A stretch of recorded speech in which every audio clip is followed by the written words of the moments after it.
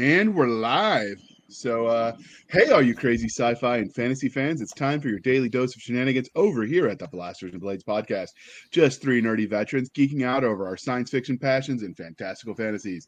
A place where magic is king, the sky is the limit, and space is the place where we put the fun in dysfunction. So, without further ado, we're going to talk about this panel. Why, Doc, you acting like you've never heard me say that before?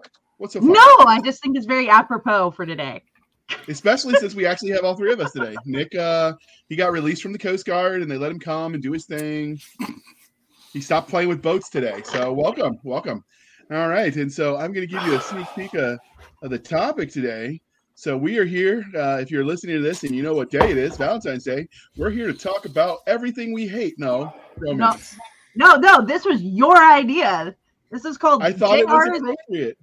JR is the romantic one. I said we could do a panel talking about our worst Valentine's Days, but you said no, that might be dramatic.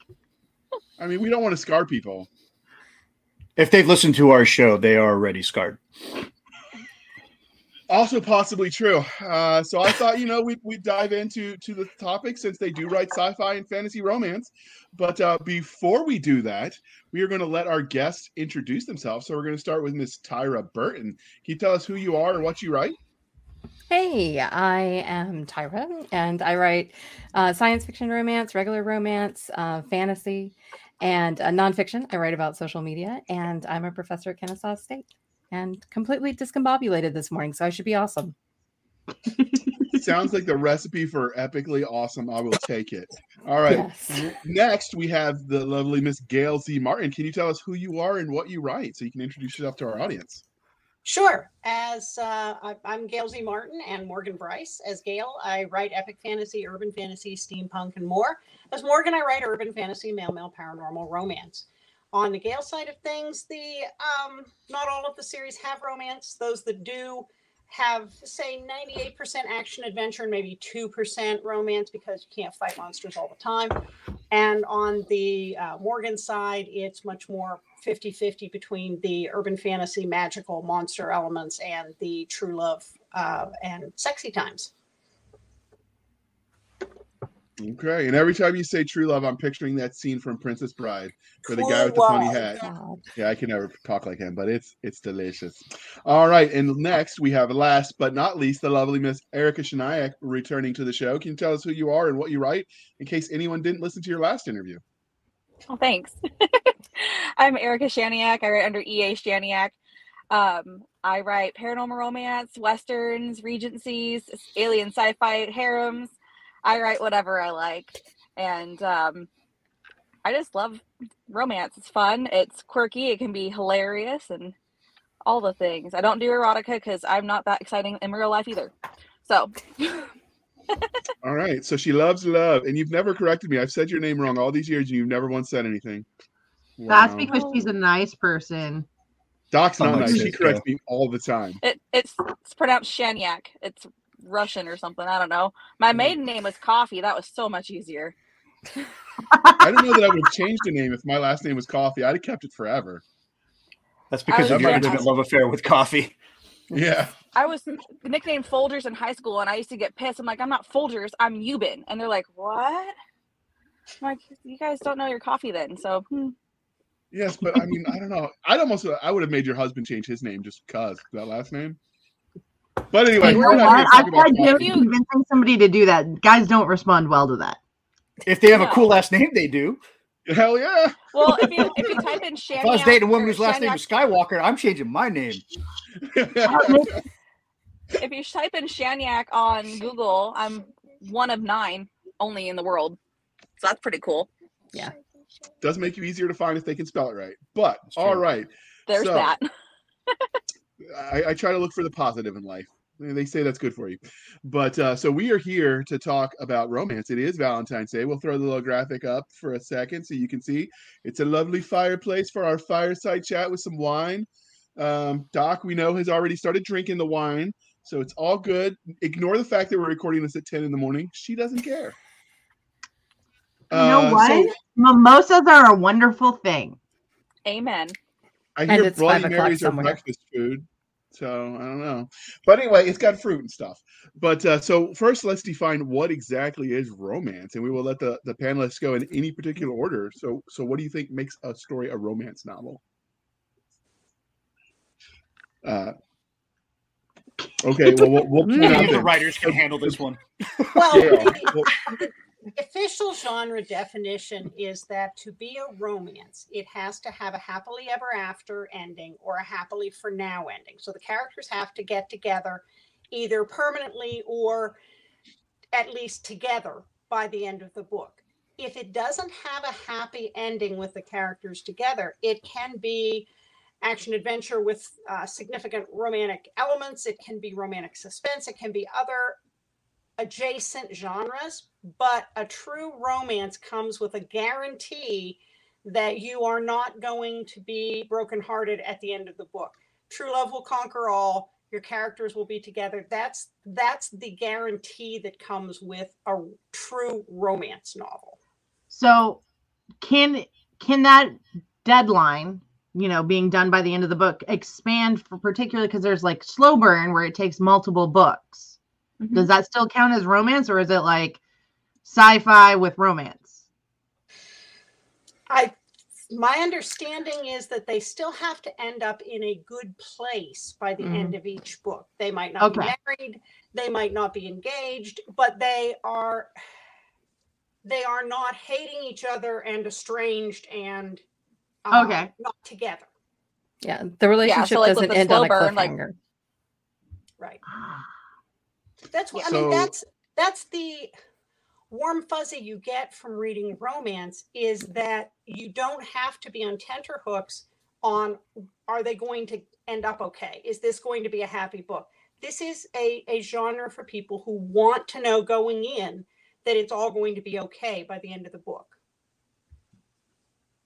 So do you agree on that definition, Tyra or Erica? Yeah, I do. And same with like slow burns and stuff. Even like with book one, how they're, they probably hate each other and, they're coming, but, at the end of book one, they're kind of getting on those, amicable terms. So there's that. And you can prolong it through the series just as long as when your series is done, as Gail said, you have that warm, fuzzy, happily ever after, and, it makes the reader happy. Otherwise, you're in that subgenre of dark romance or, whatever have you. And, you have to disclose that.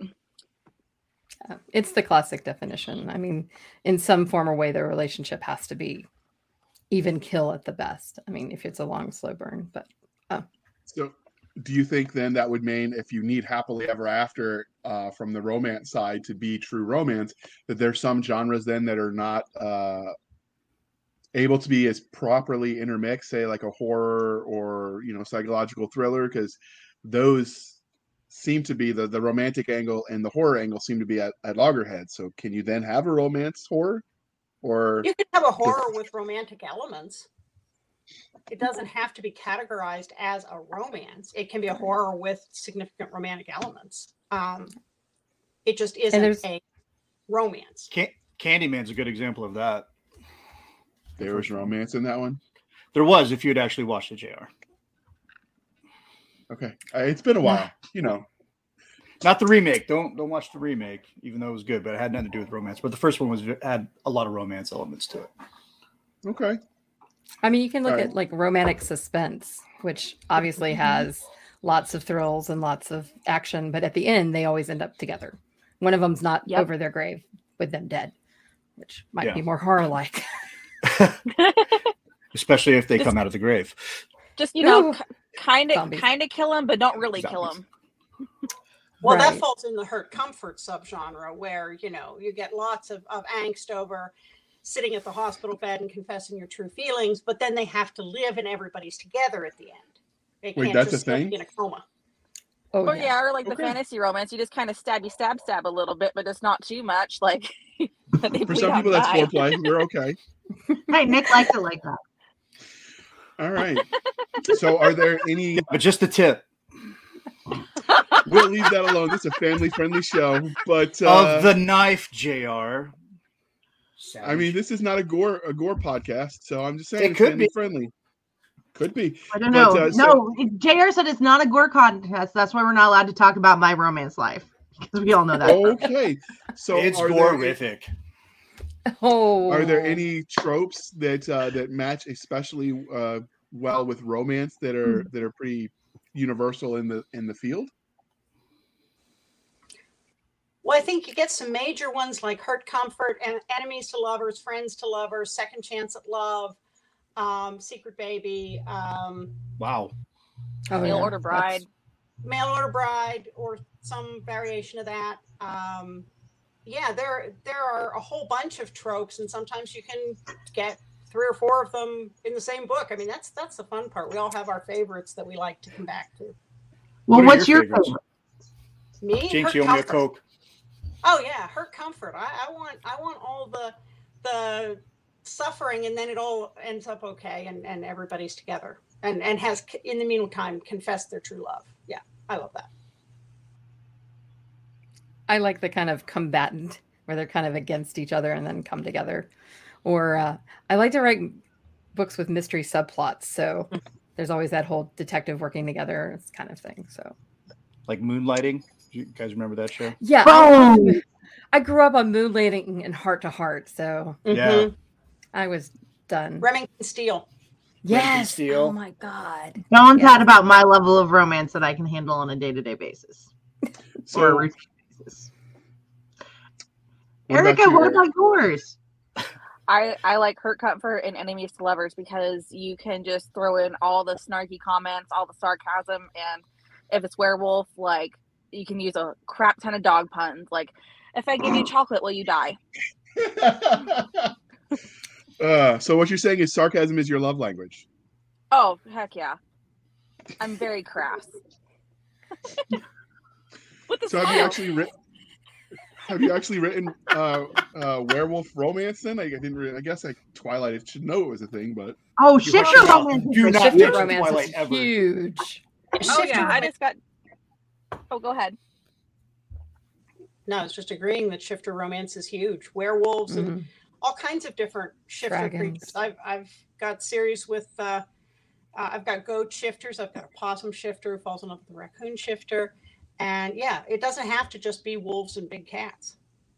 Yeah. so I would like to be a Boston Possum? Terrier if I had that power. so possums and raccoons. What would the babies be? I'm Human. just trying to picture that human. At first, And JR, In I write therapy. man romance, so that's not really an issue. Okay, fair. Although I did see Junior with Arnold Schwarzenegger, so you never know. Science could happen. That's an old reference. Erica's like, I have no idea what you're talking about. That's because she's the youngest one here. Oh. Anyway, But ageist. do you think it, but you said, touching on, like, there's all these different definitions of love and what love looks like. Do you think that, I think that it's important to kind of try and show all the different possibilities, not necessarily in one thing, because that's just one novel, because that can be a little too much and throw off a reader. But do you think it's important to do that? And how do you do that? Like, you write male. How do you write male as you are obviously a female? I know, I've known you for several years. I can say this with certainty. Visit a Well- Marine barracks. First off, Says the army man. First off, I do caution against making assumptions about any author's gender or orientation, and say that authors shouldn't be required to out themselves to write any kind of book. This comes up a lot in the Yeah. LGBTQ romance, so I kind of need to throw that out there. I never read male-female romance because I could never identify with the women in those books. They were not me. I was not waiting to be carried off on a white horse by a knight. I was out there fighting the dragon myself. And I looked at these women and went, who are they? I'm not them. But when I discovered male-male romance, these characters start with equivalent privilege from the beginning, just by virtue of being guys. Now, there can be other kinds of privilege, the billionaire and the barista or whatever. There are a lot of different types of privilege. But just by virtue of both being guys, you don't have to go through the, they start from an equivalent place in the relationship. And the other thing that's cool about writing male-male romance is you don't have to prove that one partner is still a good, good, respectable person because they really like sex. They're both men. Of course they love sex. Where in a lot of male-female romance, there's still this little dance going around. Well, she hasn't had that many partners. She's not really that experienced. She's still respectable, even though she, really likes to get it on. That's out the window with male-male romance. Of course, they both enjoy getting together because they're both guys. That's just a given. And I know things are changing and have changed a lot in the male-female romance side of things. But that was when I had my first exposure to it. And when I found male-male romance, I just said, I can identify with both of these characters. This is terrific. I love this. Give me more. And then I was having so much fun. I said, I got to get in on this and start writing it. That's the short answer. I have written much longer explanations of why I write male-male romance, but that's the short answer.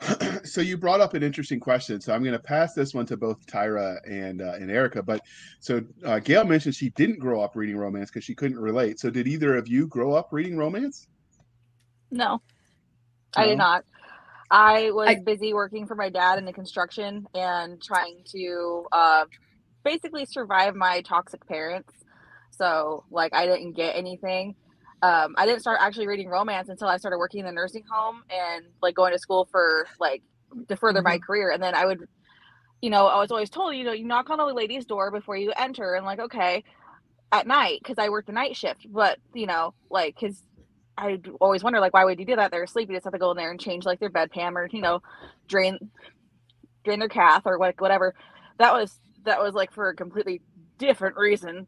So I saw they were reading romances and they're, having fun by themselves. And then I'm like, okay, what's so great about this? And I started reading it. I'm like, holy crap, this is great. I see why they're reading that. Oh, no. Okay. So what about... Yeah. I grew up reading Tolkien, Christie, and small town romance, which none of those fit together.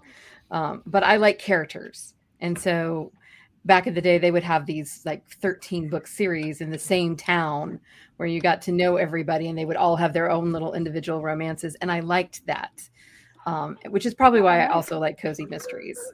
So, but yeah, take Tolkien, Christie, and romance and you kind of have me. JR asked me if I grew up reading romance and I went, I know romance is a genre, but no.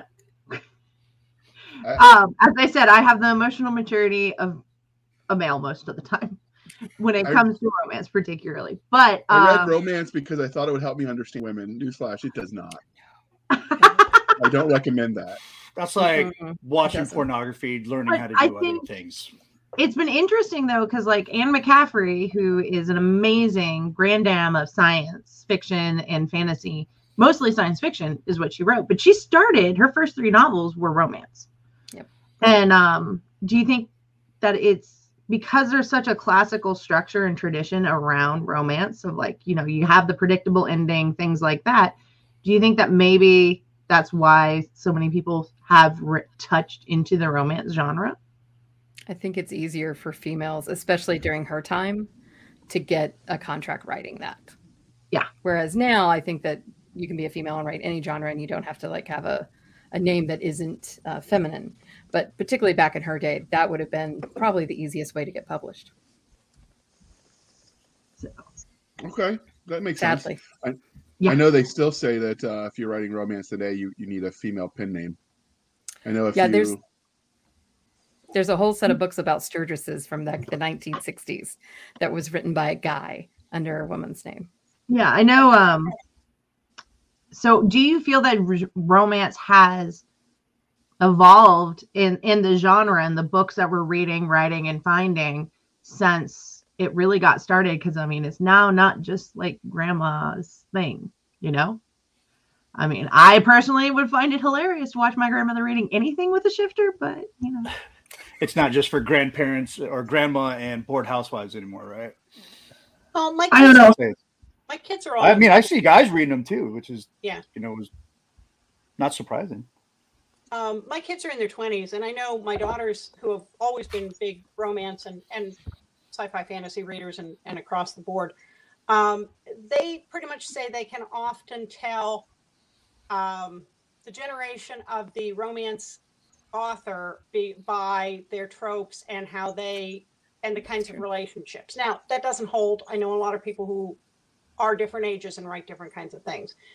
But I think the stuff that was published 20, 30, 40 years ago envisioned much different kinds, a much different ideal for relationships than we generally have now in most cases. And again, that's another reason why I got attracted to the male-male romance.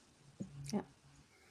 There wasn't a lot of diversity in female ages or body types, or, everybody was in their 20s and skinny.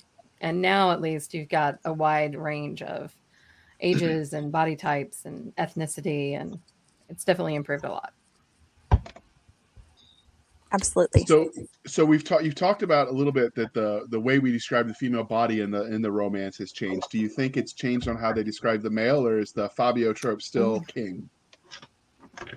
That's one of the things that I also love about male-male romance is there's a huge amount of body diversity. You have dad bods, and you have soft tummies, and you have bears, and you have otters, and I don't mean shifters. I mean body type.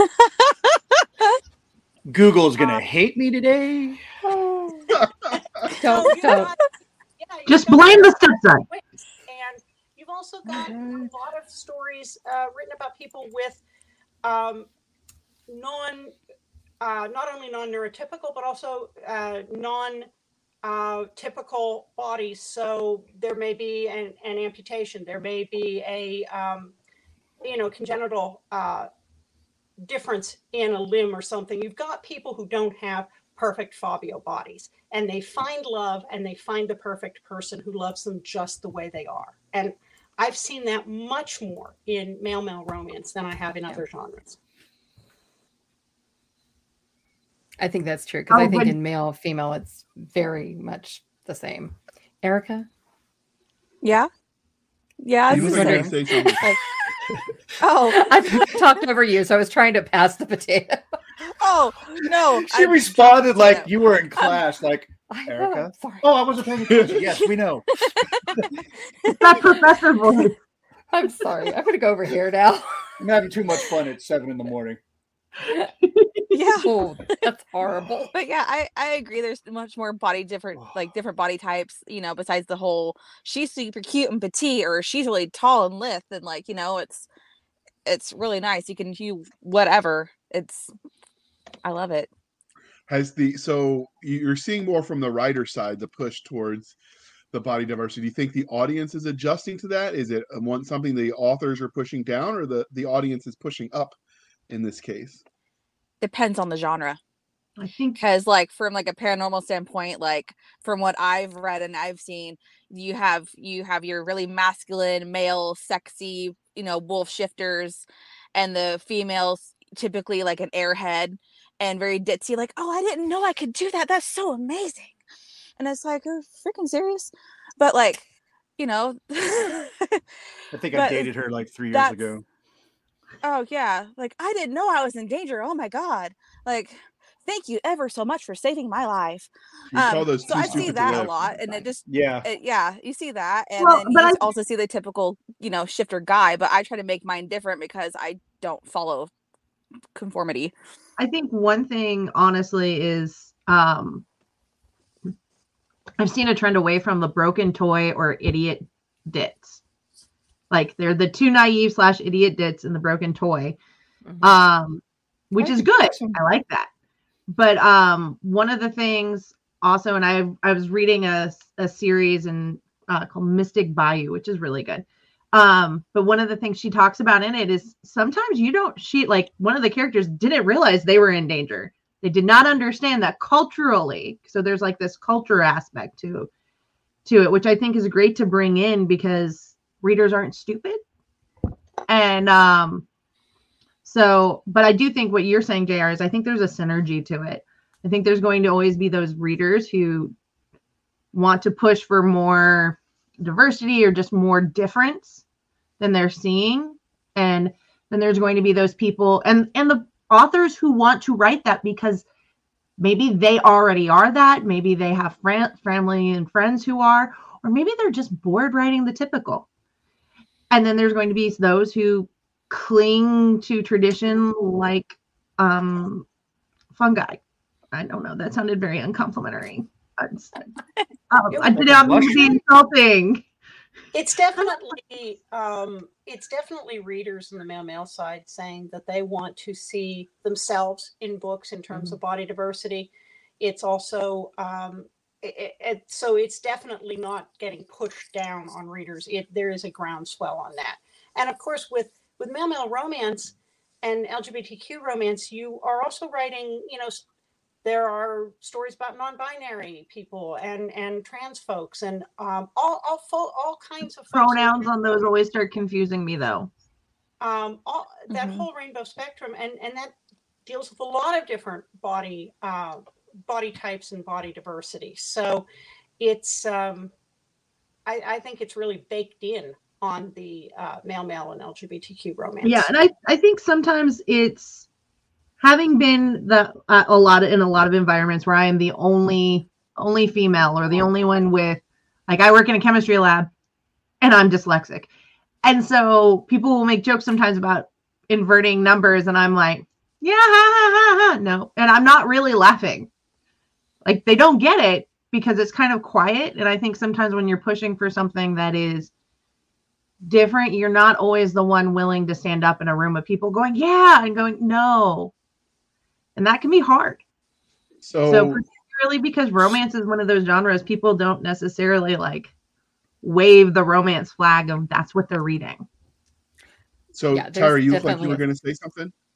Well, just on that, there is a stigma about writing romance and even reading romance in some areas. So like being in academia, I had no idea I won this award and they were doing this introduction of me and they talked about the fact that I was a romance writer and you could hear the ripple across the room.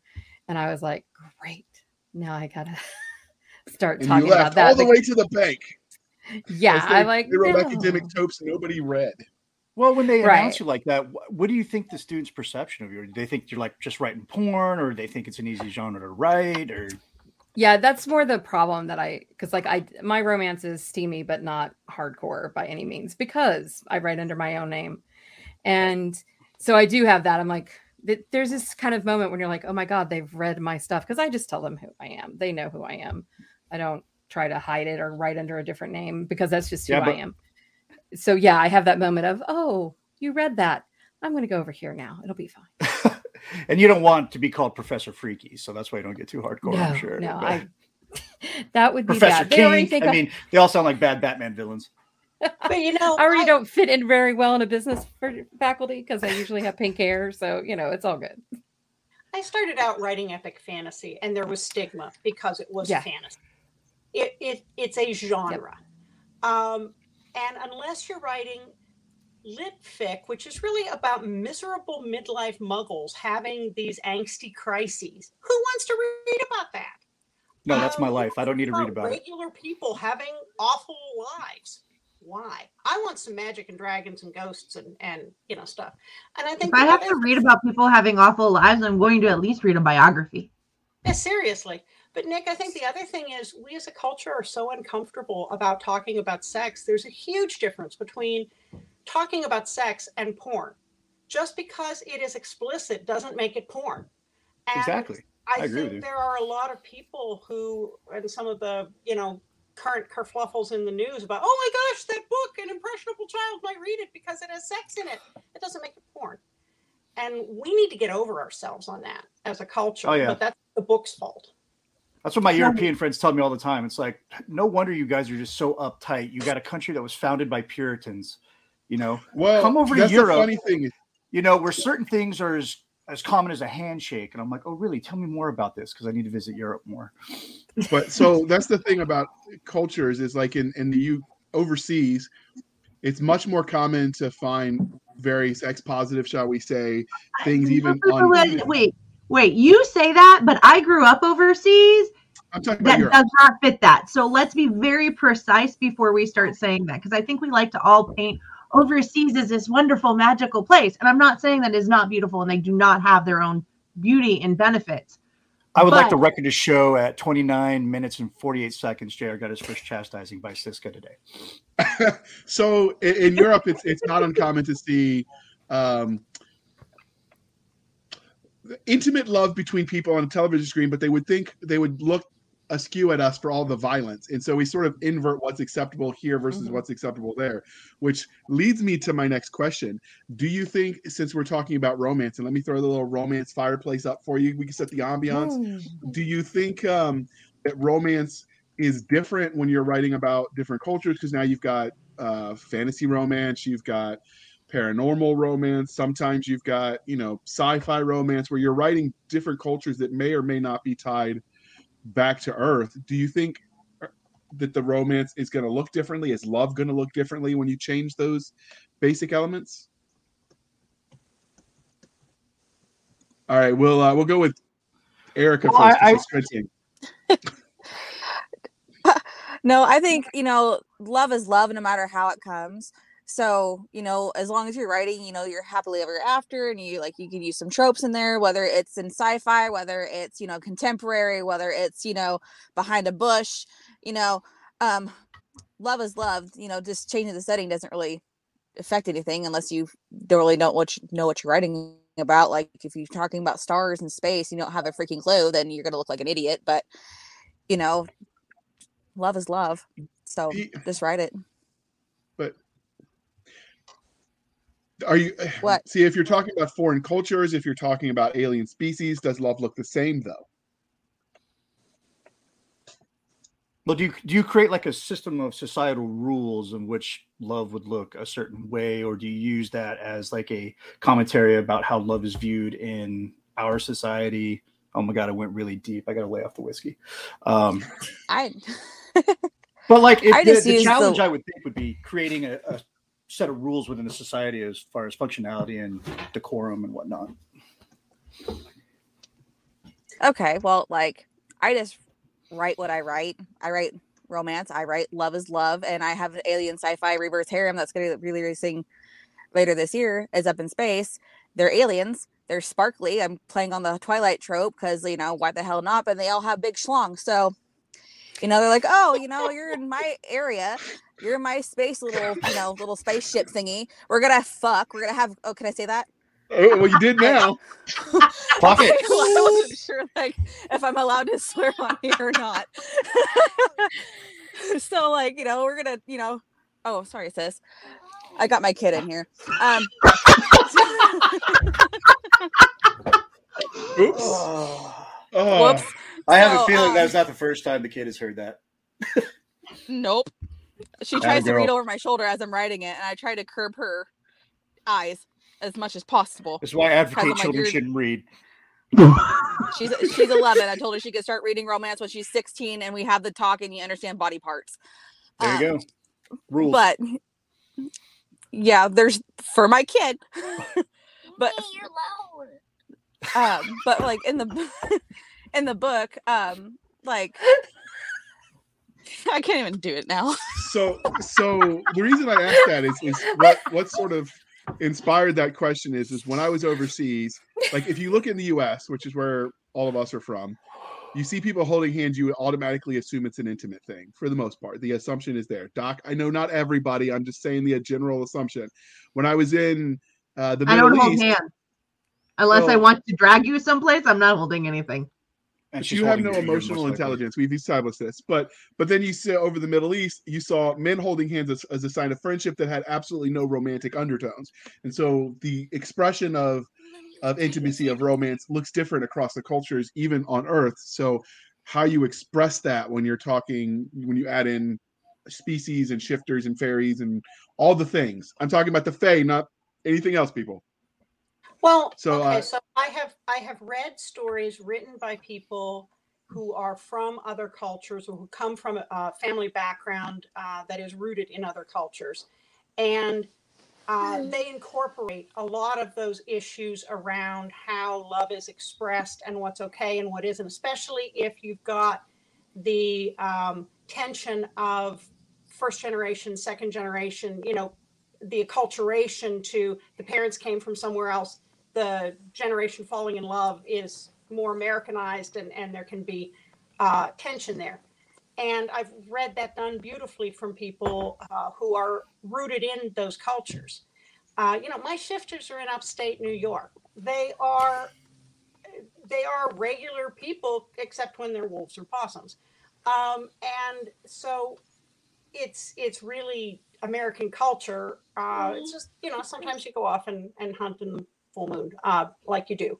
But I think that there are some people writing really wonderful, diverse, culturally diverse romances, and they tackle those issues. And I think if you're going to use someone who has a background like that, you either need to know it, you need to know it intimately well so that you don't embarrass yourself and offend people. You do it right if you're going to do it, or don't do it at all. Yeah. Research is definitely, you've got to research. I think that's the great thing about science fiction fantasy, though, is that you're creating that world. So you might have inspiration from cultures that exist within our world, but you can always turn them on in and change them. So in some ways, it's liberating in that way. And I think we were talking before about the difference in touch. Like I have some female friends that are from Asia, and they'll hold my hand, and I'm perfectly fine with that. But I could see how somebody could misinterpret that. And then that brings up a whole wonderful thing that you can start writing about. So we're going to pause for a bit and shamelessly shill for some chocolate with an advertisement, because it's February. Chocolate is needed. And then when we come back, I'm going to ask a question that Gail brought up that may not be exactly tender ears. So it's not bad, but it's romantic. I sent my kid away, so we're good. Okay. So, hey there. This is author Katie Cross. I'm coming at you with an offer for a best-selling fantasy audiobook titled Flame, and it's totally for free. Here's a little bit more about it. Dragon servants Sana and Isadora Spence live deep in Leadham Wood, where persnickety dragons and wars on the borders are the least of their worries. Thanks to years of simmering tension, the hidden village is destined to crack, and soon. Sana's deep love for the giant beast causes her to make an irreversible mistake, while Isadora's disinterest in the dragons leads her to a fateful decision that will change the course of the entire world. Can the sisters prevent everything they know from falling apart? Or do they allow it to break and pave the way for new growth? Join the beloved sister witches in Flame, the first book in the Dragon Master trilogy. Just go to www.katiecrossbooks.com/flame-audiobook to get your free copy today. All right, thank you for sticking with us through that commercial interlude. Doc didn't let me do my spiel about shamelessly shilling for the man, because she said we should shill for the woman. But we're back. We're talking. No, this time we shilled for chocolate. All right, we shilled for chocolate this time. But Doc, you had a question, so let's do this. What do you define as porn, particularly when writing? Like, I think visual media is wise. It's very easy to look at a movie or a piece of art and go, no, that is definitely pornographic. But how is it that you deal with it as writers? Well, there is so much gray. Yeah. You'll know it when you see it. Pretty easy scale, which is if the story is all about two people falling in love, that's romance. Sex is optional. If it's all about maneuvering the two people into situations in which they will have sex, and that is the bulk of the book, that's erotica. Love is optional. And in porn, the plot is over if, by the time the plumber arrives or the pizza's delivered. Yeah. So, I did want to caveat it because somebody maybe have a kid or may just want to pause it. I don't know. Nope. My kid Nick, just do you have an left opinion? the car. What? Yeah, I heard her say, "I love you." Bye. She just threw her out, and it's fine. But the No, real question is, I'm actually at my son's basketball game, and my daughter's like, "Can I have money to go to the concession stand?" I'm like, "Here, please go." $10. Go have fun. So the real question that we all want to know is, does the pizza arrive hot though? Okay. Always. Do they care? It's cold by the time they eat it. And probably messy. I wasn't going to go there, but okay. And So- glad we gave that warning to the audience too. Yeah, but I mean, I've heard somebody once, I think it was Laura K. Hamilton once defined it as, is there an emotional connection? So, Sit in the backseat. and it was a good question to ask. No, it is. Because I mean, in some ways, you could do some really great porn where there was an emotional connection, but then is it porn? I guess would be the question. So yeah, I mean, there's definitely a Lust is an scale of emotion. Yeah, I mean, there's what been some is an really emotion, hot. I've been told. I mean, when you think about some movies out there, there's been some really hot, sexy love scenes that border on it, but there's that emotion and character connection and story build up and all those things. So Yeah, and there's been some interesting ones. The most interesting one was The Watchmen. Watching that one, there's a sex scene in there, and it was a first date with somebody I'd never met, and I was not familiar with the Watchmen franchise. So I'm going to point out that this is Very awkward date. This is another point of difference between male-female sex and male-male sex. And of course, you know, if we're talking porn, you can find whatever flavor, subgenre, kink you want. So, you know, And we don't kink want- shame you here at can the find Blasters that and it's Blades out there. podcast. What's the rule about if something exists, there's porn on the internet of it? But Oh in god, general, unfortunately that's true. male-female porn, there is no emotional connection. In fact, it's usually pretty awful for that reason. There are subgenres of male-male porn where the emotional connection is very tangible, it's very loving. You have people expressing affection for each other. It's very tangible. That's part of the fantasy. Where male-female porn is generally written only for the male gaze, for jerking off. It has nothing to do with what would feel good for the woman, and therefore it is transactional, and it is there's just not any kind of an emotional connection, because that's not what the primary consumer of that porn wants. So I'm going to point out that you can't just say that porn doesn't have an emotional connection, because some male porn does, and it's a wonderful thing. Wasn't it's target marketing. Saturday morning, but Okay. hey, you know, there we are.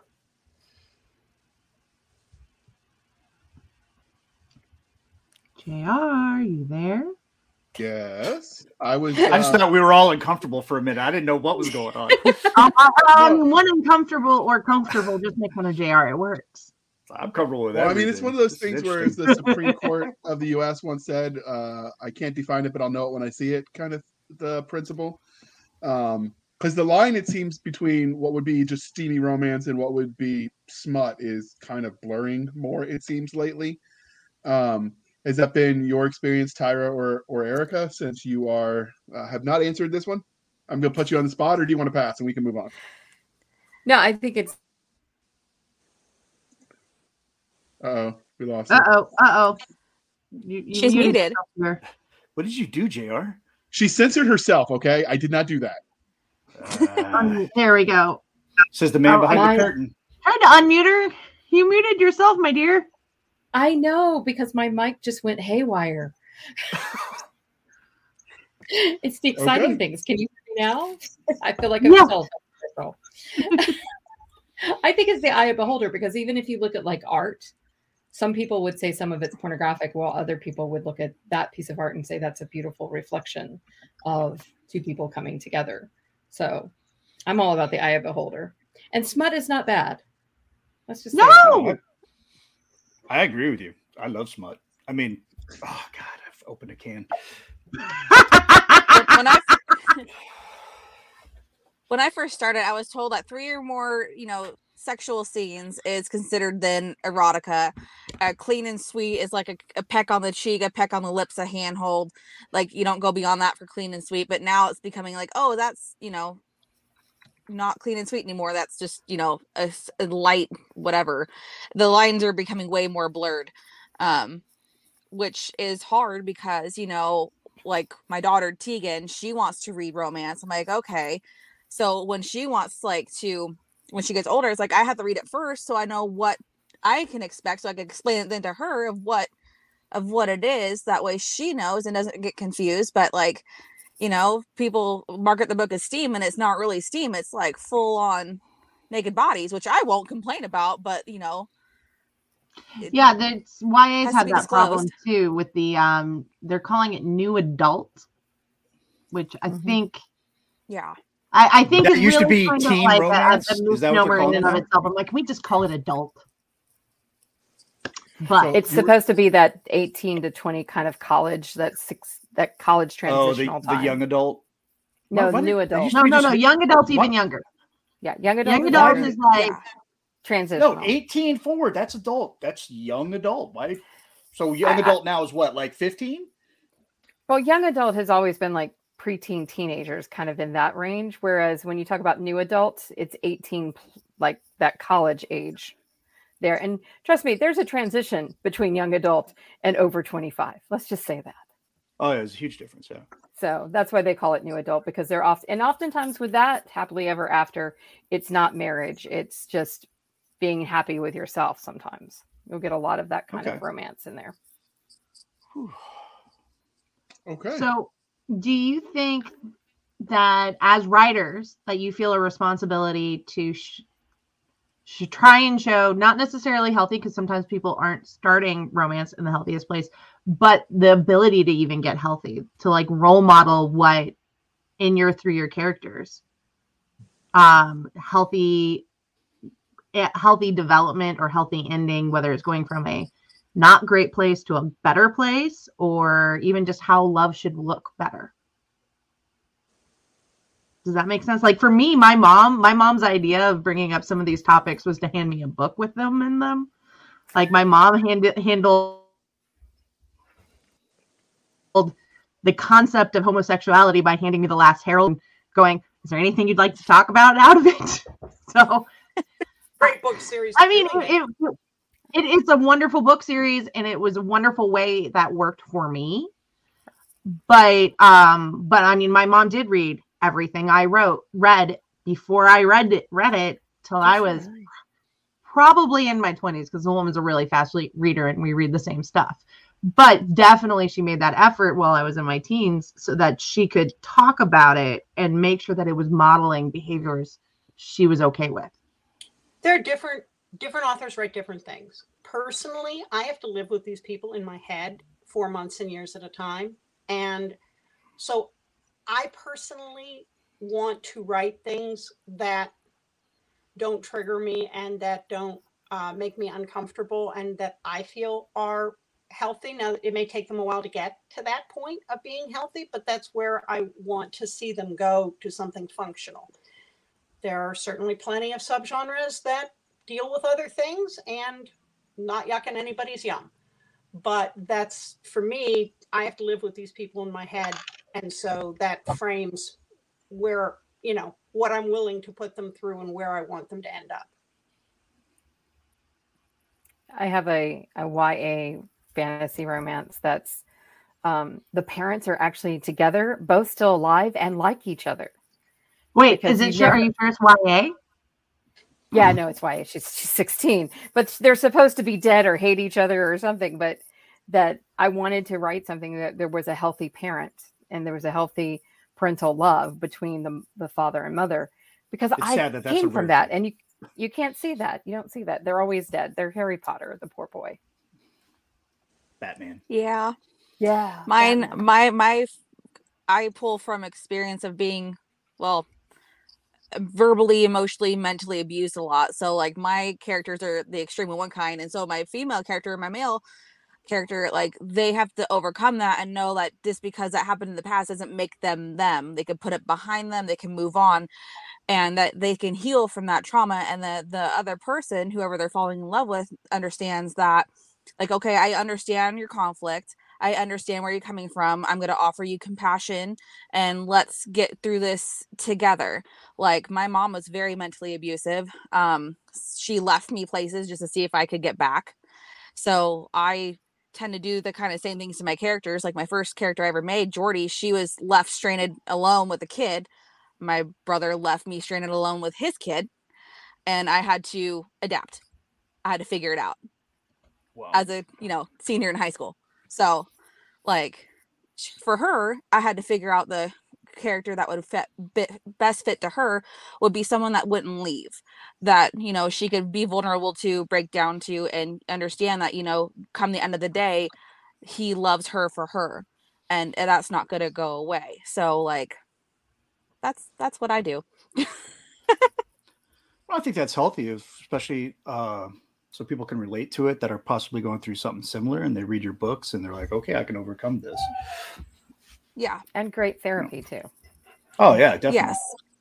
I can't write the whole, you know, good parents thing because I don't have that experience to write it. So I don't want to do that and like hurt some poor person. Like, why would you say that if the person's like, you know, so good? It's like, I can't. I have no relatability to that.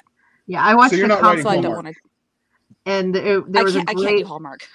Yeah, I watched a I comedy could and there was a Hallmark. great line in it where somebody's mom like sent cookies, and they went, "Is this what a happy, well-adjusted childhood tastes like?" And they went, "Yes." Just like chocolate chip, that's what exactly it tastes like. Just was like, I get that. That's funny. Oh wait, I just accidentally changed something. So we know it was What? Doc that was Wow. muting She hit a Tyra. button. If you're watching this No. on YouTube, you're getting an No, interesting. JR, you There we muted go.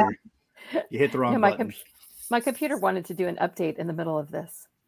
Of course it did. We're So covering for JR. We know it was him. do romance, like on the romance shelf versus, you know, like Alona Andrews or many of your novels. Is there a certain percentage of plot time that has to be spent on a romance for it to be romance and not sci-fi with romance? Oh. And if you're listening, not watching, she's doing finger quotes around romance. And Mine true tended to love. 50. Okay. And that's all kinds of, and that's all kinds of expressions of romance, not just the sexy times. So that can be going out for a romantic dinner. That can be, you know, doing love language kind of things for each other. That's focusing on the affection between the two people. And the rest of the time, they're hunting monsters or fighting witches or dealing with, you know, supernatural threats to humanity, as one does. Yeah, it's going to have its own 50 plot. It's going to have at least 50% of that plot has got to be that. And then you have a second plot that's whatever story is going on underneath that. So I you think say as a Nick- general rule, it's a 50-50 mix. And, well, that's kind of like the stopping point of where you probably switch into, instead of saying romantic suspense, you say suspense with romantic elements. So when you talk about hunting monsters as a love language, you got Nick all excited. But The couple that hunts together stays together, JR. That's what I've been trying to tell you. so do Please you accept guys? And as a token of my admiration. I'm sorry. I will say this, my sister and her husband do hunt together and they do have a great relationship. So maybe Nick's right. I think you have to. I think it works. Could be antique hunting, monster hunting, just hunt something. My husband and I you go understand. dirt biking and hunting too. We have a great relationship. There you go. Everything. My family kills things on video games and tabletop games. So Okay, same way. So what you're saying is killing things is how you love. the Okay. family that Yeah. plays together stays together. Stays together. I got a shirt that says that the family that slays together stays together. So I had a bunch we of D&D obviously guys go on it. on for a while, but I know everybody here has plans to do and things to mischief to make. So we're going to go around and can you guys hold give on. us, Hold- Hold on. Before we do that, so as you, dear listener, we are not opposed because we have looked actively to try to get some sci-fi romance authors and other spec fic genres of romance just to broaden our type of guests and the type of interviews we do. So if there's anything in that field that you want, let us know in the comments when we post this. If there are questions for a panel on romance we didn't ask, throw those in the comments too. If you want us to have these guests back to do more, we're willing to do all the things. You just got to communicate with us. And when we give all the contact information, if you use our email, Suska will say nice things with you and pretend she has feelings. And I ruin everything. And that's blastersandbladespodcast@gmail.com. All right, Doc. you have to put it up there or else he gets fake email addresses. Just for the hate mail. Just We for the also hate do mail. Nick at blastersandbladespodcast.com for hate mail as well. But he Yeah, likes and it. It's his romance language. I will respond. It's his If you romance can language. read it. Yeah, I love to be just So I was going to ask, can you tell our listeners what you have coming up, or if you have a new release, and where we can find you on social media? We'll also put this information in the show notes for anybody who doesn't have pen and paper on them to track down these lovely ladies. Let's go with Erica, and then we'll go with Tyra and Gail. You can find me on Amazon. I'm on Facebook and Instagram. As for upcoming books, I'm releasing my third book in the series, Dangerous Ties. It's a paranormal romance. It does get hot in there, so don't get pissed because you're warned in the blurb and then you're warned in the book before you even open it. And I have a sci-fi alien reverse harem that's coming out in September as well, with the same types of warnings saying, if you're easily triggered, if you have, anything against, sexy time smut and scenes, you're warned in the blurb, you're warned in the book, so don't get pissed. And yet you will still see people in the comments who complain. Oh yeah. I will admit. I wrote a fantasy romance series, non-historical at all, and I get comments, you are historically inaccurate. It's not historical, but okay. You should just go, good. Carry on. I do. They say when you get your first 1-star review, you made it as an author, so I was like, cool. Nailed it. First time. And it's always just one. It's like everyone else is giving you like 4 or 5 stars, and that one is like, it was historically inaccurate. It's like, go have a coffee, Karen. Jesus. All right, so you've mentioned where you can find you, but what do you have coming out? I have the sci-fi coming out in September, and the finale to my paranormal romance coming out in March. All right, those are all the things. The show notes will have all of her links. And what about you, Gail? What do you have coming up, and where can listeners and readers find you? I'm pretty easy to find as Gail Z Martin. Make sure you have the Z in there.com, and Morgan Bryce, BRICE.com. All the social media is a variation of those names, but I'm on Twitter and Instagram and Pinterest and just about everywhere. The new book for Morgan Bryce, the romance, is The Devil You Know. Just came out this week that we're recording, and that is the 6th book in my Witchbane series, but it can be read as a standalone. And Tyra. Awesome. I'm Tyra Burton in all the places, mostly Instagram, Facebook, and occasionally I drop in at Twitter at Tyra Ann Burton, because Tyra Burton is out there and she is single and ready to mingle, and that's the only thing she's ever posted. So slip my middle name in there. But I hopefully have a book called Socially Evergreen coming out this summer on social media for small businesses, authors, entertainers, and then hopefully a fantasy this fall. Ooh. All right, that sounds outstanding. And so this is the part, dear listener, where I remind you that your thoughts matter. So please be kind and speak your mind on the reviewing platforms. Your reviews help the right readers find the right books. And please read the blurbs before you complain. If you're reading fantasy romance, it's not historically accurate. Unless you're complaining that she wasn't historically accurate to the universe she created, and then we don't call it accuracy, we call that continuity issues.